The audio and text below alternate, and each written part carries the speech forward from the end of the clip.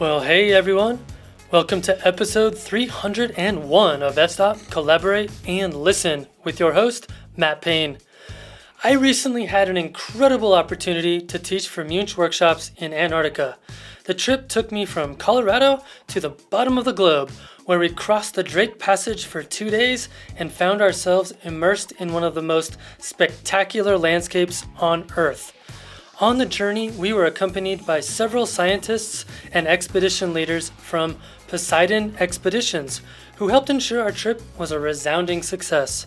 I was so fortunate to record with a small group of the expedition team on the tail end of our journey, including Flipper, our Zodiac driver and logistics expert, Piet van den Bam, the expedition photographer, and Tomas Marina, a biologist and researcher on climate change.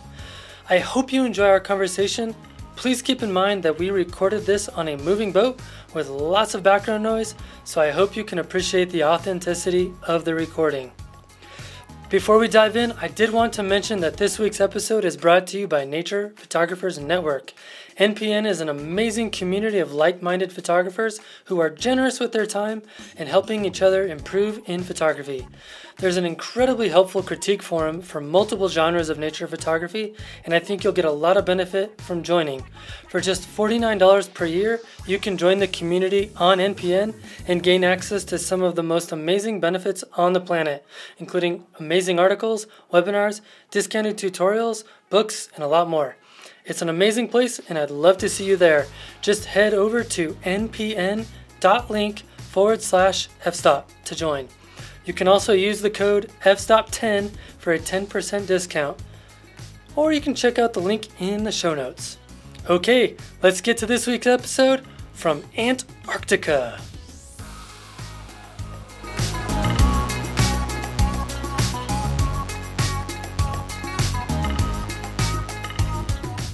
All right, we are here on the Sea Spirit in Antarctica.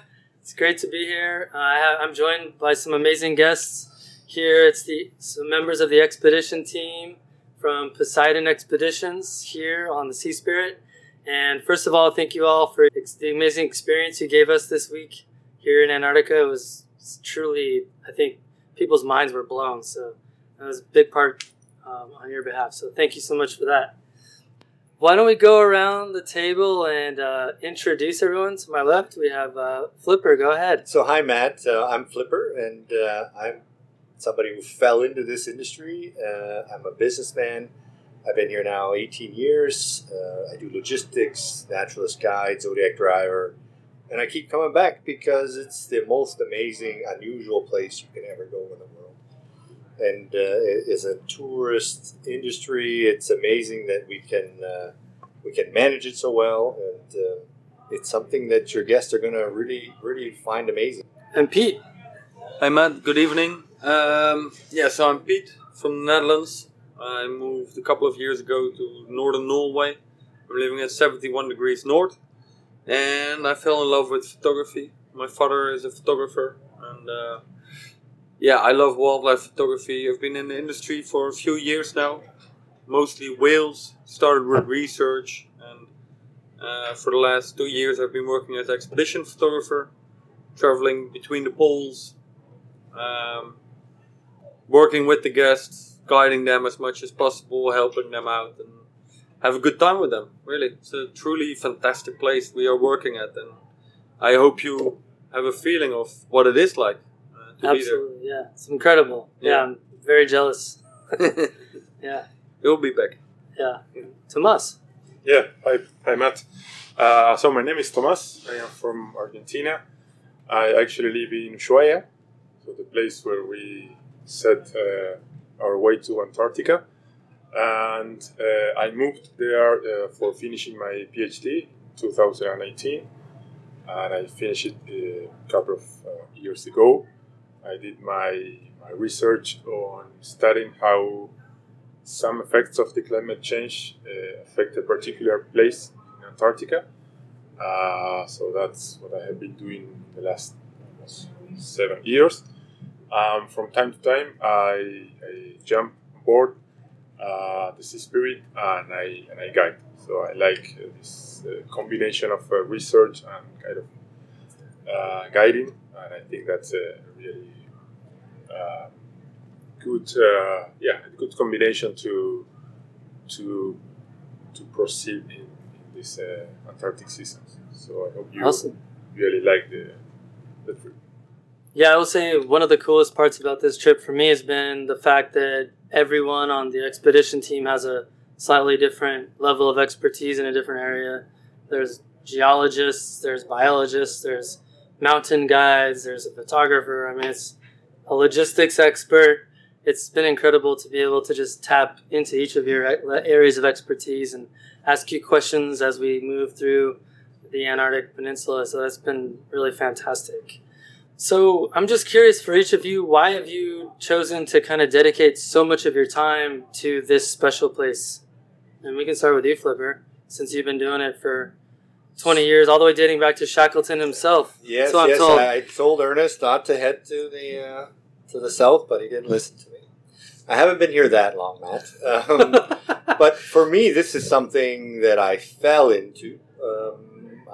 I won a lottery. I won a trip. I went on a trip to the Arctic that I didn't want to go on. And once I was there, it was kind of just super amazing. And after I was a guest and I helped on the ship, they asked me to work for them. So I was different than everybody else. Like, I wasn't a photographer. I wasn't a biologist. I was a businessman that just happened to fall into something. And I joke about it, but I joke that, was I going to see polar bears or penguins? You know, I didn't really have an interest. But once I was there, then this was an amazing experience. And that was the August of maybe 2002. And that December, then I headed to Antarctica and started on the ships as a secondary thing to do in my life. And here I am 18 years later, and Antarctica is for me. Yeah, I really, really enjoy. Just like I said before, the totally different, something you've never seen before. You know? Yeah, and I got the pleasure of being on some of the Zodiac rides with you as the driver, and it was really amazing to me hearing you talk about all of the different natural processes that are going on around us that obviously you didn't necessarily have that expertise before you came here, but it seems like it piqued your curiosity and you've done a lot of homework. Yeah, so being here 18 years and driving, 20,000 Zodiac cruises, I'm really into taking the guest out to have a good time. I'm going to have a good time and you're coming with me. I'm not worried about what we see, because we're going to see something that's great, because you're never going to see it anywhere else in the world. So that's awesome. What about for you, Pete? I think what we are doing is that we realize dreams. And as a photographer, I always will look for the best of the best. And I'm sure that when I'm happy, my guests, they must be blown away, right? Whatever I see, I've seen it already a couple of times, if not the hundreds of times. And for them, it's the first time, most likely, maybe second. But if I'm happy, I'm sure they are happy. And I will never forget, I live at 71 degrees north. I live in the high Arctic. I did a lot of guiding there, land-based and at sea, lead small expeditions, science. And I hope your listeners can hear this, but I will never forget, I was sitting on the toilet. I was in an expedition. I was sitting at the toilet. And you know how many clothes we wear and so on. And it takes some time. I'm sitting there scrolling through my phone, which is very limited amount of time you have when you have access to internet. And I get an email, last minute staff wanted for Antarctica. And I said, hell yeah, like that's what I want, right? So I go into the email and I couldn't really believe this was true, that I was actually in there. And I look at the amount of people that were in the CC. Or in that were getting that email. There were like about 100 people getting that same email, and they were looking for 2 people. But as I had my phone when it came in, I just replied right away, like, yeah, I'm available from the toilet. From the toilet during an expedition in the Arctic, and I said, yeah, I'm in. But I didn't check the dates yet. cost my relationship. Here I am, a year later. Minor detail. Yeah. No, but really, like, when you want to go for it, you go for it. And it's such an incredible place. And it's either you love it or you hate it. Easy as that. And I think all of us, we do it with motivation, with passion. And that keeps us bringing back. Love it. Yeah. I mean, we just got to watch this kind of finale slideshow video that you put together that was incredible. So I'm guessing that you actually have a lot of fun putting that together for each trip. You must. I mean, we do it with passion, from our heart. And the moment you lose that, you need to step out of the industry. Because we are here for the people, we are here for them to show everything. And if you do it without passion, without your enthusiasm, you're never going to give people the show or the great time they deserve. Love it. And for you, Tomas? Well, my story with Antarctica starts almost 12 years ago. So I'm young, but still, after 6 months of becoming a biologist, or after finishing my bachelor's, I was voluntarily guiding in the museum in Ushuaia, a museum about marine mammals and seabirds. And most of the guests we guided there were coming from Antarctica. So they were kind of sharing all that knowledge and all that experiences with us that we were guiding, and we were talking about marine mammals and seabirds that we have never seen because most of them inhabited Antarctica. So most of the guests told me that you should go to Antarctica, you should apply for these Antarctic cruises as a guide. So that's how I started. I got into that industry, and yeah, still I keep coming trip after trip, season after season, and it's every time it's different. Although you know the place, or you know more or less the wildlife you're going to encounter, the behavior, the environment, everything is different. Not only in the early in the season or in mid in the season, but still, if you go to a place, you will be really surprised, even though you keep coming and realize that you actually don't know that much of the place, and there's still some room for surprise. Now, I know when we closed things out earlier today, we talked about how lucky everyone was in terms of, seeing like 4 or 5 humpback whales together, and, the weather was incredible, and we saw orcas and many seals. So, just be honest with me, like, how lucky did we have it? Was it, like, pretty exceptional? I think this trip was better than you could wish for. Really, like, this is what we try to advertise with. Right. And this is our biggest struggle. Blue pictures, Yeah. blue sky, Nice sunny, reflections, no wind, yeah. a whale in the eyes, low light, sunset, fantastic. But this trip, it happened.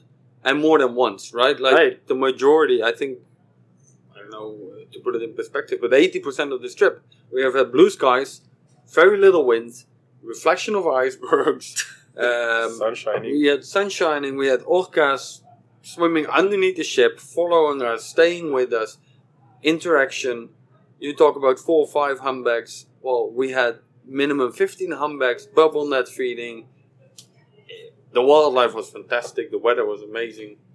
And we also had vertical snowstorms that we couldn't see where we were going to go without our GPSs. So, yeah, we had 2 snowstorms, right, that were just crazy. They lasted half an hour and disappeared, and blue sky came. So, a little bit of everything. But another one you get is seasonal. So we have just come now with 2 or 3 meters of snow on the beach, and penguins waiting for the snow to melt so they can find their rocks and lay their eggs and start brooding their eggs for chicks. If you come later in the season, then you now get to see chicks born on the nest, parents feeding them. And then if you come later, you see chicks going in the water for the first time, learning how to swim. They're all fuzzy and too floaty. They can't swim. So there is a wide range here to see coming different times. To come back again now in March, you see a totally different scenario. That makes sense. Yeah, and we got to see chicks as well. Yeah, we were going north. Yeah, we saw chicks. So Yeah. you were lucky. Yeah, very lucky. Okay. Well, so, I think there's a lot of mystery and mystique surrounding Antarctica in general for most people. And I'm curious, can you tell us what makes it so special from your unique perspective? And we can start with you, Flipper.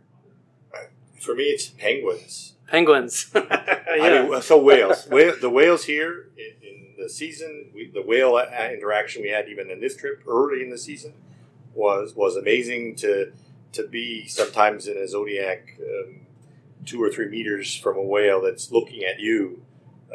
It's a totally unusual place. But the penguins for me, I think we go to a beach and we say, oh, you can go here on the beach, you can go down here and see the penguins here. But the reality is, if you just stayed in one place, you can see everything because those penguins are going everywhere. And who's seen a penguin? I mean, it's in its natural habitat.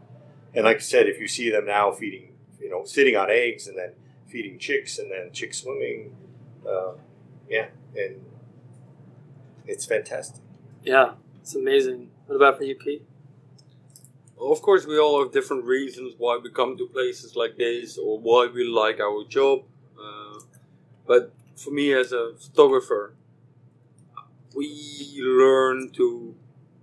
we hide from animals, we try to be invisible, and then maybe we get a good encounter with a wild animal. And then when you're more lucky, you might gonna get a good photograph from that animal. Where Antarctica is probably the best example in the world, where it's a place, if you don't touch, if you don't interfere too much, if you let nature do what nature does, and we come there as visitors and we behave, nature, the penguins, the whales, they will come after you, and they look for interaction. And of course we have rules and regulations in force to keep those animals, the wild animals, safe, and that we don't disturb them too much. But in reality, they come after us, and they like to be with you. So for a photographer, it's mind-blowing to have... Yeah, you have witnessed it firsthand now, right? To be able there without hiding yourself, without wearing camouflage nets, without whatever it is, you're there. And you can observe natural behavior from a few meters away. Yeah, that makes it such a unique place. And I think that's where we all can learn a lot from. If we let nature go, it will organize itself. And we are visitors. We are guests in their environment. And that's what we should never forget when we visit places like this. Totally agree. Tomas? Yeah, for me,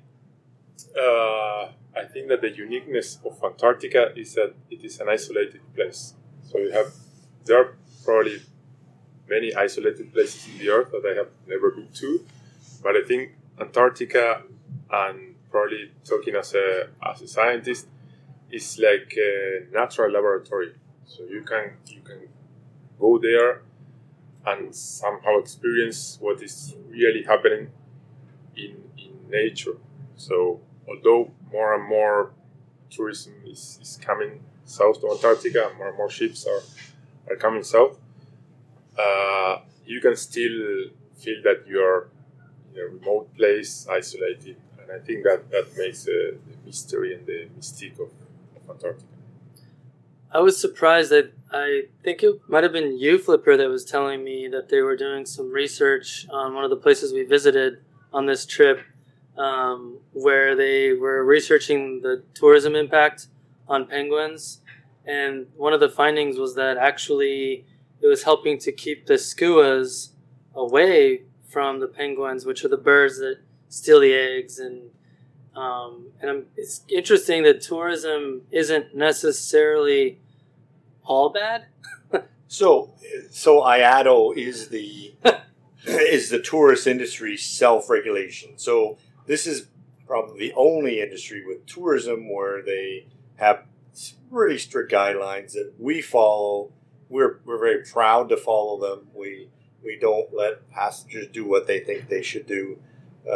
So the some of the studies is at Port Lockroy too, is that there's closed areas and they monitor the penguins and how many eggs they lay, how many chicks are are viable. And yeah, where we are, it could be actually better than where we don't go, because we are interfering with the predators of penguin eggs, penguin chicks, the skuas, the giant petrels. So if we do it properly, we don't interfere with the natural process of how they're doing it.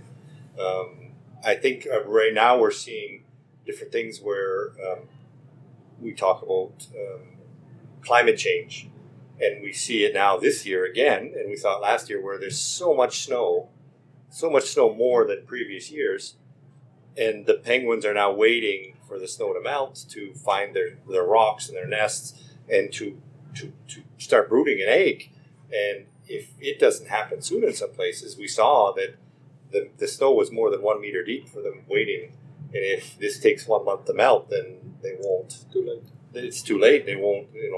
They'll lay an egg and they'll leave it on the snow, and then they won't do anything with it. So yeah. So what I see now is climate change is more intrusive to the northern part of the peninsula. Like where we visit is a very small part of Antarctica, but because there's so much more moisture and there seems to be meters of extra snow in the last 2 or 3 years, that this is going to affect them more than we are.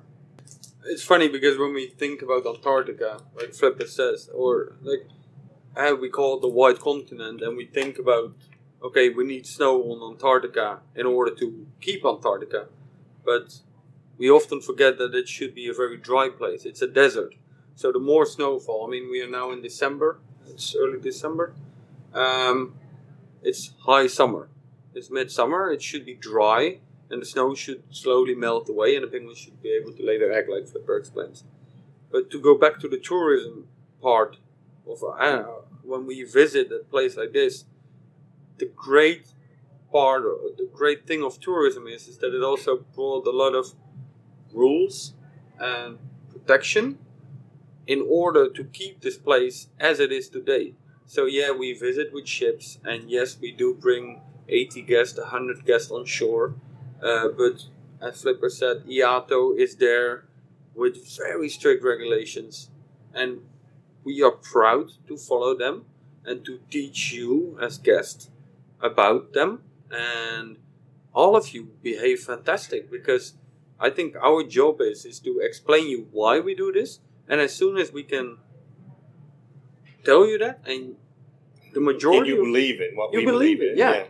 And that means that every year, I'm not sure about the tourist numbers, but it's increasing, like Thomas said, and okay, it's rapidly increasing some places, but all those people, they become Antarctic ambassadors, and hopefully, I mean, that's when we do our job right. They come home and they can spread the message by sharing photos or their experiences and keep talking about it. Maybe they turn the heater degree down back home, and they will realize, hey, what we're doing might affect the penguins we like so much. And fishery that gets banned from places in order to protect feeding grounds from whales or penguins. All this is due to tourism somehow. I mean, tourism brings in a lot of money on places in the world where otherwise it will be exploited. So not everything is always particularly negative when it comes to tourism, I would say.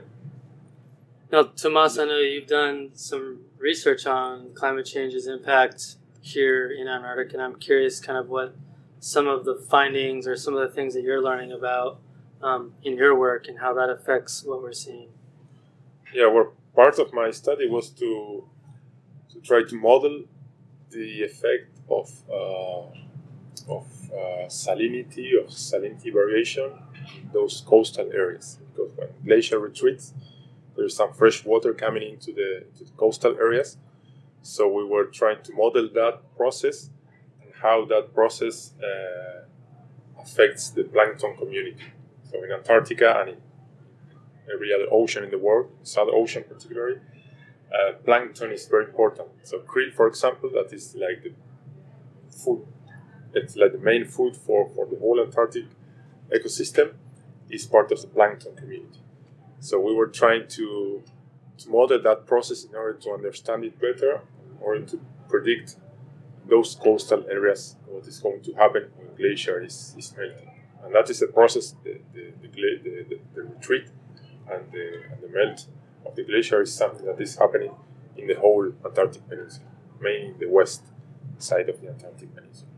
So we were trying to dig more onto that aspect. And then we also study the interactions, the trophic interactions, so the interactions that happen between predators and prey. For example, between the humpback whales we have seen during this trip and the krill, or the food they are eating, the penguins and the krill, the leopard seal and the penguins. So we were trying to, we actually built what's called a food web. So a food web is like a network of predator and prey interactions. And we realized that at that specific place that we were studying it, the complexity of the food web was really big. So lots of species and lots of interactions happening. So yeah, we know that krill is a really important food source in Antarctica, but krill is also connected with other species. So what happens to krill will not only affect whales directly, but some other species in an indirect way. So we kind of look and understand better that the complexity is an aspect that we need to consider when we are talking about climate change and how that is going to affect particular species or the whole community. And in terms of the salinity of the water, I'm guessing as more fresh water enters the ocean, the salinity decreases, and then that has a negative effect on. Yeah, that has an effect on principally what's called phytoplankton. So phytoplankton are like the plants in the water that capture the energy of the sun, Mm-hmm. and then that energy is converted into carbon that flows through the rest of the species, and that is the let's say the currency that supports any ecosystem, so any ecosystem structure. And so we realized that the cell size of the phytoplankton were becoming smaller. So smaller species of phytoplankton were better adapted to that kind of change in the salinity. And then you have less energy flowing because the smaller the phytoplankton cells, the less capacity they have to capture energy from the sun and then transform it into energy that is flowing through the rest of the species. So there is a change from the low levels of the food chain in Antarctica. That will for sure impact the rest of the species. Gotcha. Well, so we're recording this on a trip to Antarctica, like we discussed, with a large group of photographers. And I'm curious, what do you think photographers could benefit from studying more about your field of study, for example, in order to transform their photographs or to help tell the story of Antarctica? Just thinking about an example, one of the main effects of glacial retreat is not only the intrusion of fresh water, but also the intrusion of sediments. So you have more sediments in the water column, you have less light penetrating the seabed, and in the seabed you also have primary producers like macroalgae, so big algae, like for example kelp forest. So that's an example of macroalgae. So just thinking about that, the way of looking at that is to probably take a picture of how the glacier is retreating, or an underwater picture showing the turbidity of the water column and the different reflections of the light. Yeah, thinking about the glacier fronts and how they have been retreated, or the irregularity of the let's say like the glacier. So that means that it is a really active glacier and that you have a massive retreat in the future. So I think there are several things that if you know more or less what is happening, the dynamics of the system, kind of frame your picture into those aspects. Tell the story. Yeah. Yeah. Of course, yeah. Yeah. So, Tomas, does not the longevity of the sea ice increase the algae growth? The algae grows on the bottom of the sea ice. Yeah. So the sooner the sea ice melts, the less algae there is. Yeah, there is a special group of algae that is called snow algae that needs a good quality and a good extension of sea ice. So another effect of the climate change is the retreat of sea ice in early moments of the year. So if you don't have a good sea extension, you won't have a good, let's say, community of snow algae. And snow algae is also a very important food for juveniles of krill. So the krill has a really complex life cycle, and the juvenile, let's say, stages of the life cycle depends really heavily on snow algae that is living underneath the sea ice. So this is, everything is connected. So if you have less sea ice, you have less food for krill, less whales, less penguins. Less food for everyone. Yeah. I think as photographers or as visitors to a place like this, but especially photographers, it's our job to capture the beauty of a place like this that not many people get to go to. And photographs can be so strong. It doesn't always need to be pretty, right? The true story can be told, and it shows very well in the documentary, for example, we showed, right, BBC, Blue Planet, whatever, Frozen Planet. It's very shocking, it's dramatic when you see Sir David Attenborough walking in front of one of the glaciers in South Georgia. 40 years ago. Yeah, 40 years ago. It retreated over 500 meters. And when you stand in front of a glacier and you tell people, okay, so this glacier was 500 meters over where we are now.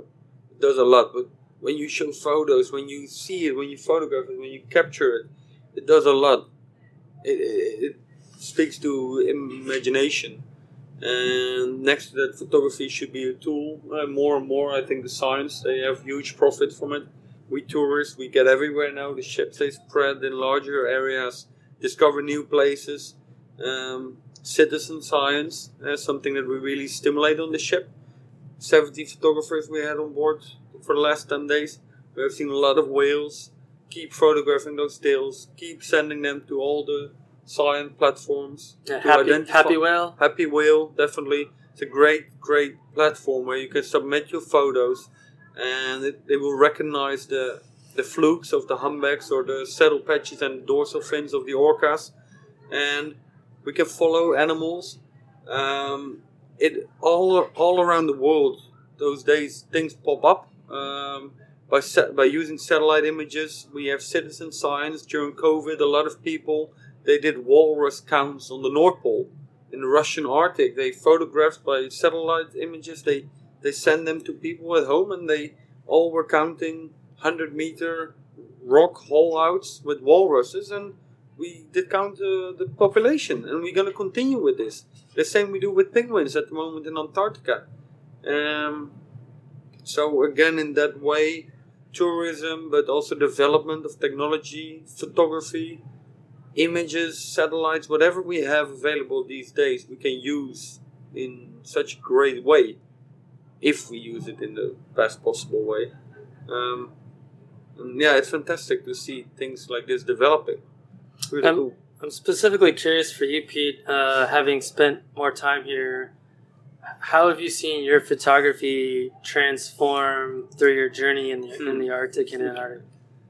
I came here for the first time with a 600mm, and I was disappointed, like a long lens. And I was disappointed that I didn't have the financial sources, so to say, to buy an 800mm. It had to be bigger. Whatever, I thought like everything had to be captured from very close and you had to look at the details, which is an amazing thing. But as I already mentioned earlier, like if you take your time, the animals will approach you. And yes, with a big lens, you obviously will capture little details.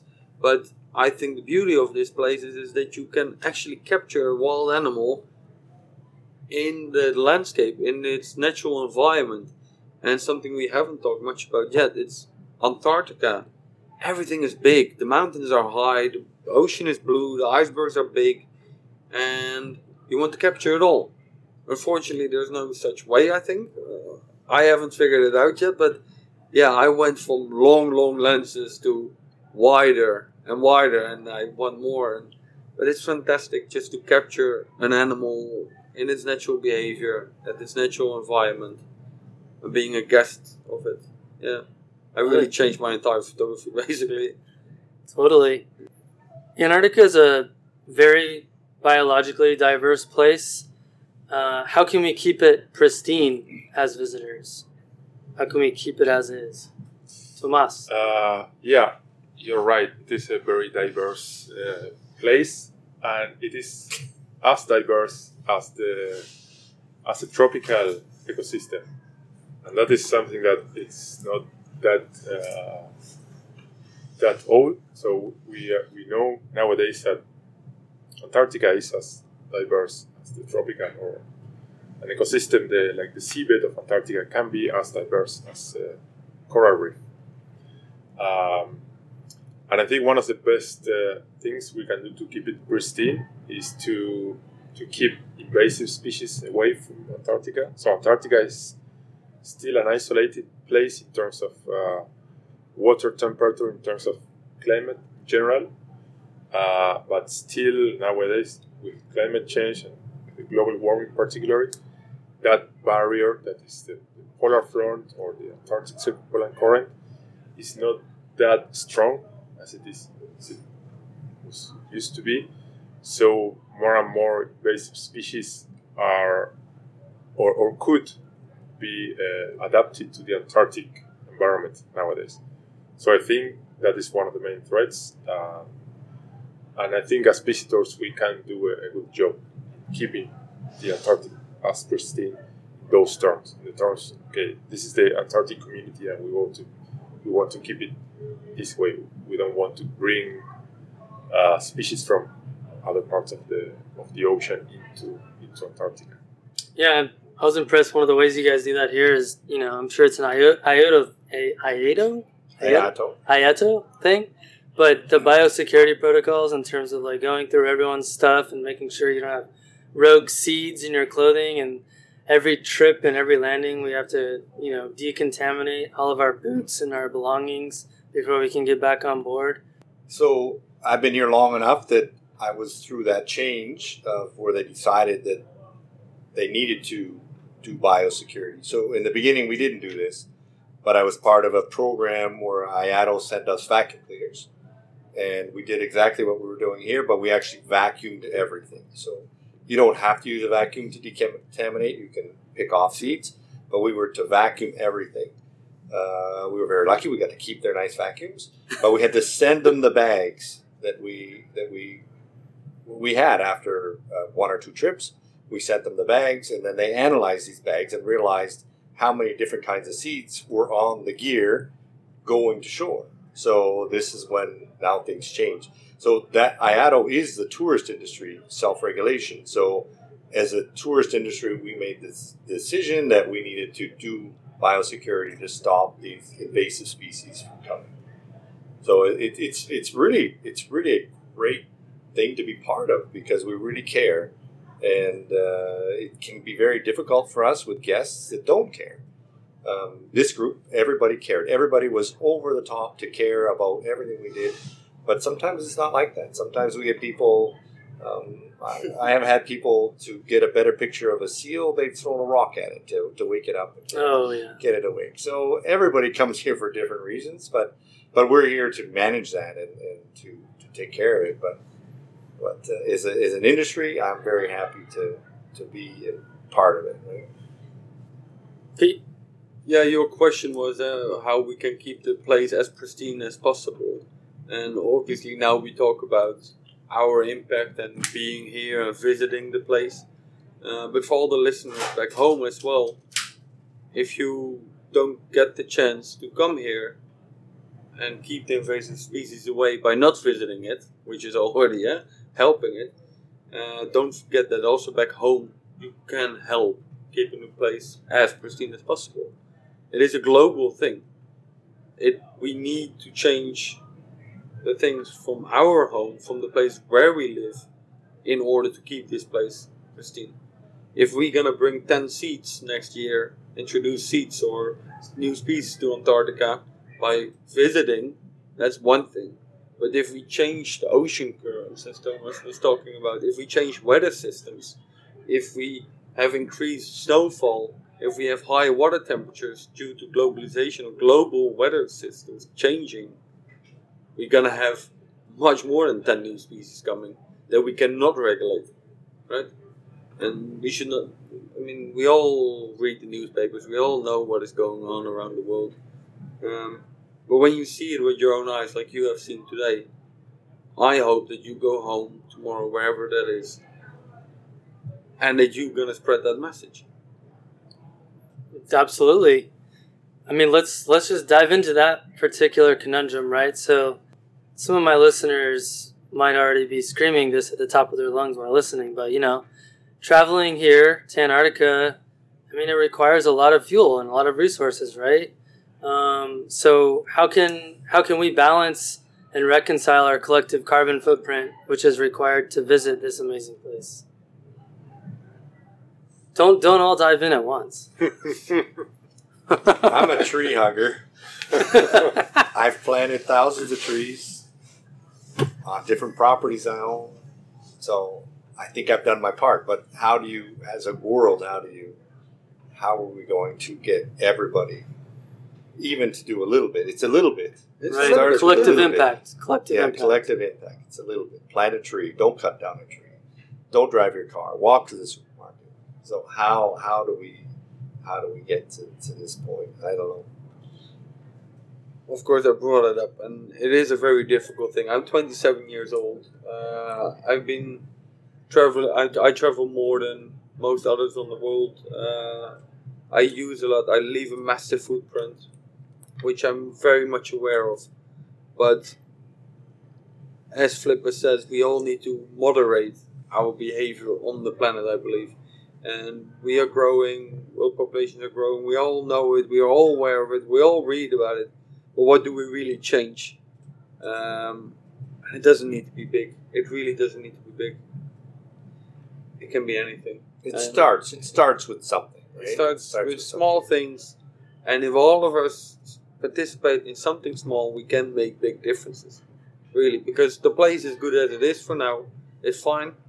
We need to slow things down. And we can. Yeah, I think a good way to do that, apart from the, let's say, practical things of using less your car or that stuff, I think that communicating what is happening and the actual footprint that you led by traveling to Antarctica and how Antarctica is changing. And I think that popularization of the science is also a good thing to do, and realize the problem is also a good thing to do, because I think most of us, or some of the guests that actually travel a lot might not be aware. So I think communicating what is the real problem is also a good part of keep talking. Having an action and doing something for spreading the word, education.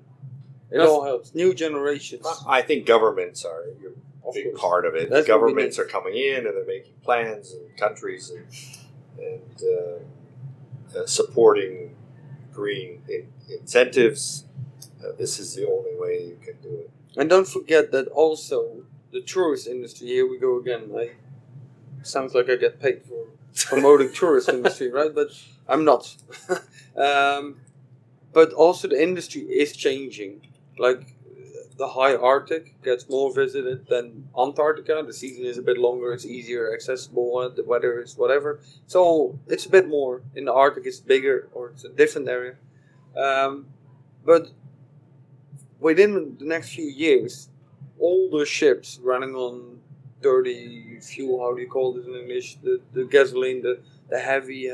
Yeah, the heavy diesel. The heavy diesel. In they get Antarctica, that. there's no heavy. Exactly. Everything in Antarctica now is light. So things are changing. Was it 20 years ago like that? with heavy diesel, yes. Exactly. So Heavy bunker crude. But now we have one ship that runs on natural that's what I tried to say. liquid natural gas. Things are changing, and we have IATO in the south regulating Antarctica. We have an organization called EACO in the north, basically the same, just on the other side of the planet. And yeah, a lot of ships get banned to operate in those areas at the moment. So companies, they start to develop hybrid ships, electric ships, the day trip. It's day trip activities. They become 100% electrical. There is a change. There is a move coming. Just takes time, and as long as we give ourselves the time, but keep developing as fast as we can, I see it. I see a bright future. Definitely, we are smart enough. We can do things. So IATO is is it voluntary? Yeah. So my understanding is that this is what somebody told me. So you can tell me if I'm wrong because it's just what I heard. But I heard that China is building huge cruise ships to send people down here, and they're not gonna follow IATO guidelines. Have you heard anything about that? I have not heard this. Sorry, me neither. So I feel like that could be problematic potentially. So we have another question: is who are going to be the guides? Because we take it very seriously. If I worked for a company that the expedition leader and the team didn't care about it, and people were hugging penguins and doing nothing that made sense, then I wouldn't work there. You don't want to work for them. So where are you going to get the guides? If you ran we all love what we do, and it's part of what we do is taking care of it and leaving it the way we found it. So I think you wouldn't have real guides, but I haven't heard of this. I haven't heard of somebody building ships. Yeah, but then still, if there is any ship or any guy do something that's out of the rule, you can write a report. So you as the guide can. But what is Antarctica? You can write a report. But what is the repercussion to a ship coming and doing whatever they want? Or just to know where the ship is. Now, if your country is part of the IATO, then yes, you are liable in your country for any laws you break here. But if you say it's China, it could be any country. So if you come here, you are liable by your country's laws of Antarctica.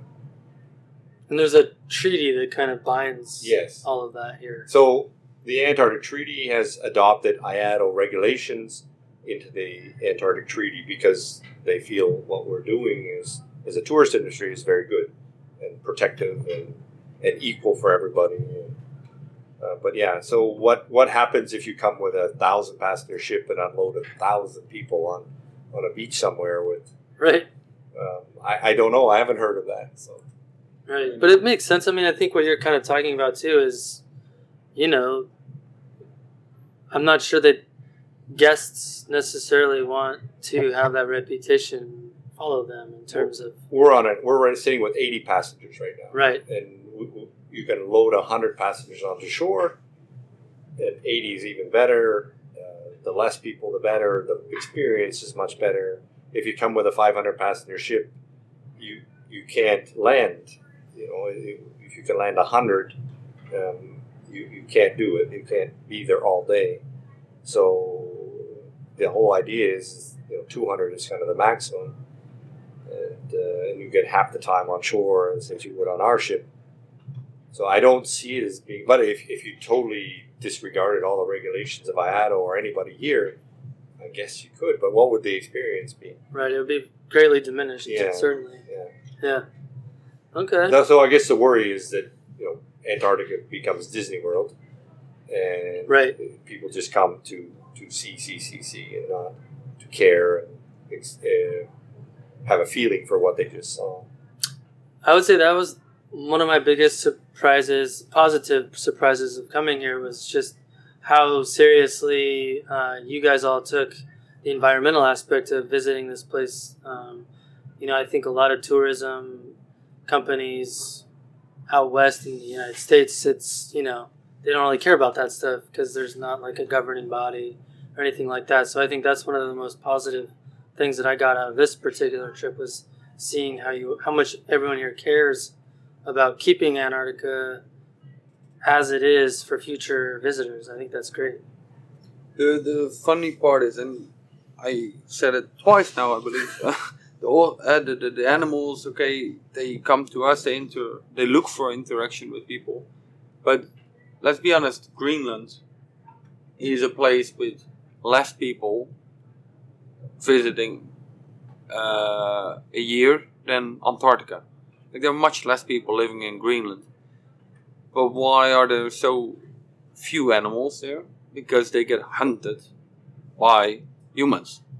They are naturally scared. I've been traveling a lot in Greenland, and yeah, there is wildlife around. Depends which coast or which area you go in. But there is wildlife. But the best example is Svalbard in Greenland. A polar bear in Greenland will run away from you from 2 kilometers of distance. As soon as he can smell or see you, he will be gone. Where a polar bear in Svalbard is protected since 1979 or 72. And this is the other side you need to be aware of and careful with. But polar bears start to look for interaction, especially the younger animals, with humans because they lost their natural fear for humans.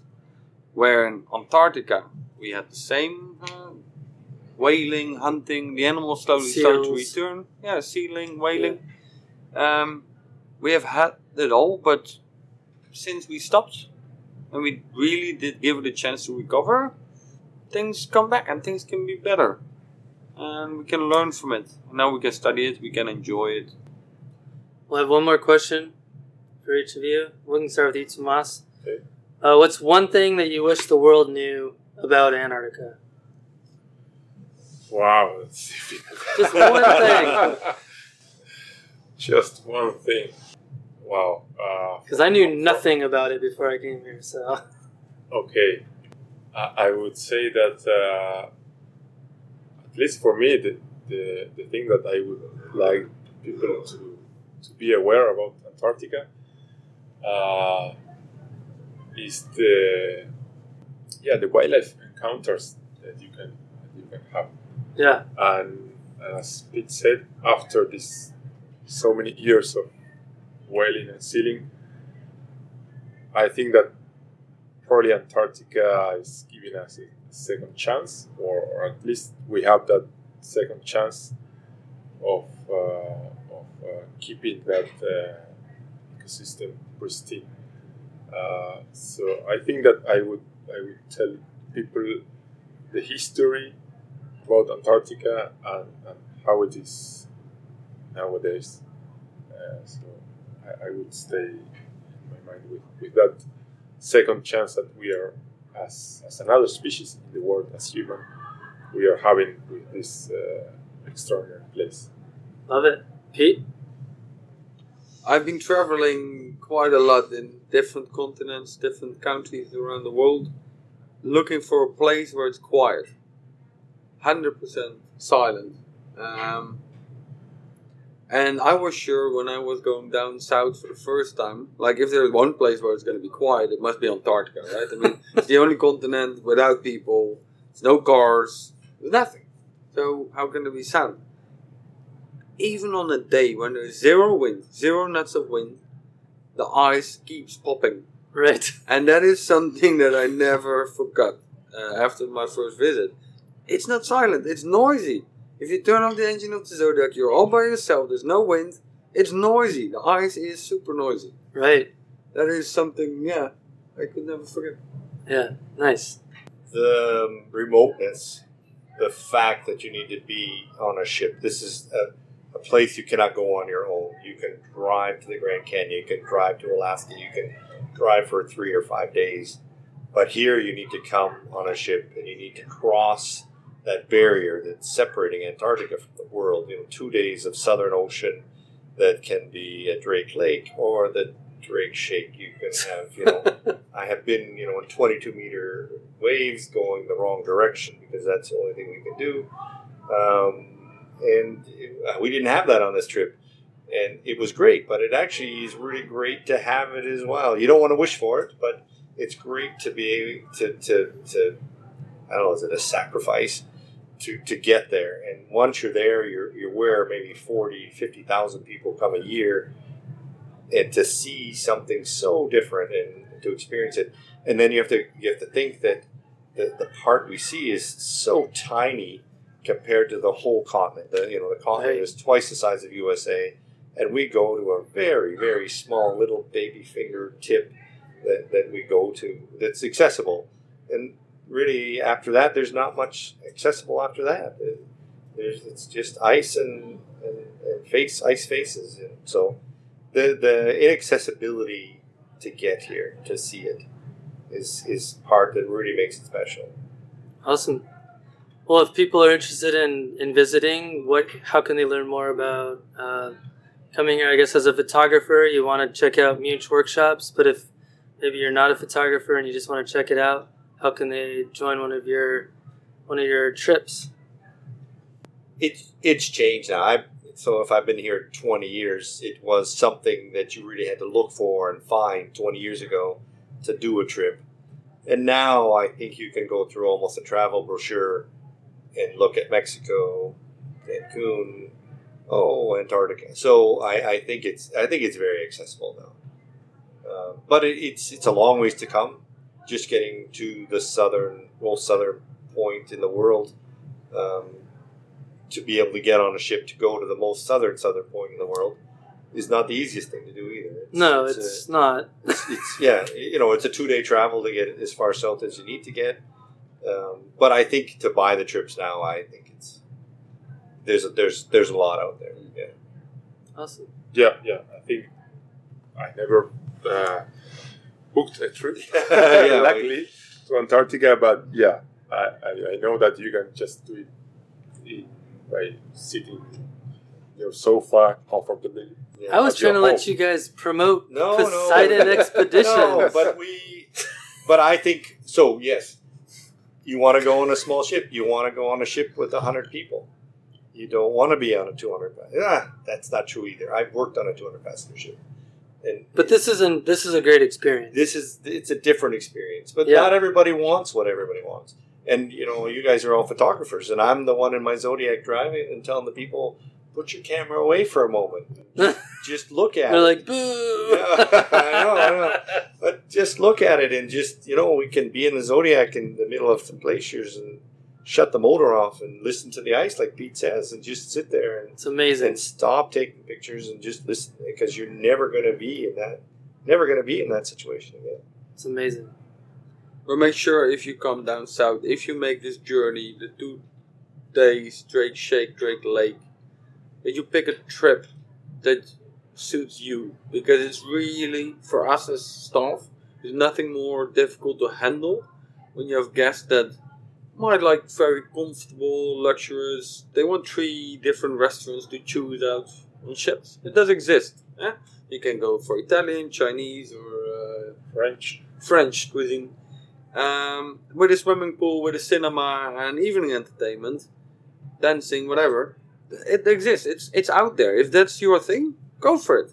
But then don't go on a small expedition ship where everything is a kind of half falling apart, but in a kind of a cool way, and you might feel a bit like Shackleton himself one day, or whatever. But there are ships out there that are falling apart. You're right. So, but that is also something that people might like. Not this one.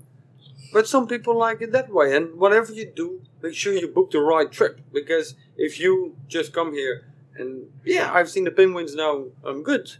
Or I see it also from the ship, so I'm fine, that's okay. But if you go on a ship with 2 or 3 excursions a day and you're out in the Zodiac, where the expedition leader doesn't care about if it's raining or snowing or if it's splashing or whatever, no, we go, it's an expedition, then you might have booked the wrong trip. So that's very important. That's good. Yeah, that's good. That's a good point. Yeah.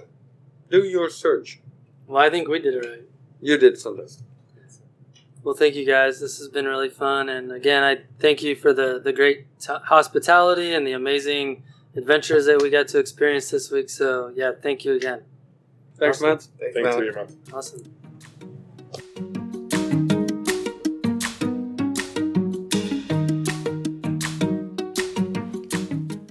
Well, thank you to the Poseidon Expedition team for taking the time to chat with me aboard the Sea Spirit from Antarctica, and thanks to the Munch Workshops team for the incredible experience.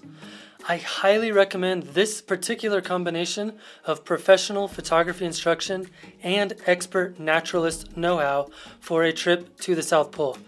I think it offers the curious photographer an opportunity like no other. If you're looking for this sort of combination for a trip of a lifetime, I'd highly suggest joining Munch for one of their 2023 trips to Antarctica. The first trip is to the Falklands, South Georgia Islands, and Antarctica from November 18th through December 8th, and offers opportunities to photograph king, macaroni, gentoo, and chinstrap penguins with an incredible landscape as your backdrop. You'll be joined by 5 photography professionals and 3 naturalists to round out your experience. The second trip that they offer, which will be aboard the Sea Spirit with the Poseidon team, will be from November 29th through December 10th, where you will see humpback whales, lots of penguins, seals, and one of the most majestic landscapes on Earth. I was personally blown away at the scale of the mountains there, and I'm a mountain guy from Colorado, so you can learn more about these amazing opportunities at munchworkshops.com or by visiting the links that I provided to you in the show notes. Also note, there is a $1,000 discount if you sign up before January 31st, 2023, so act quickly. These trips sell out quite fast. Again, you can visit munchworkshops.com, and you can mention that you heard about it on the F-Stop Collaborate and Listen podcast. Okay, that is all for now. Thanks for stopping in, collaborating with us, and listening. See you next week.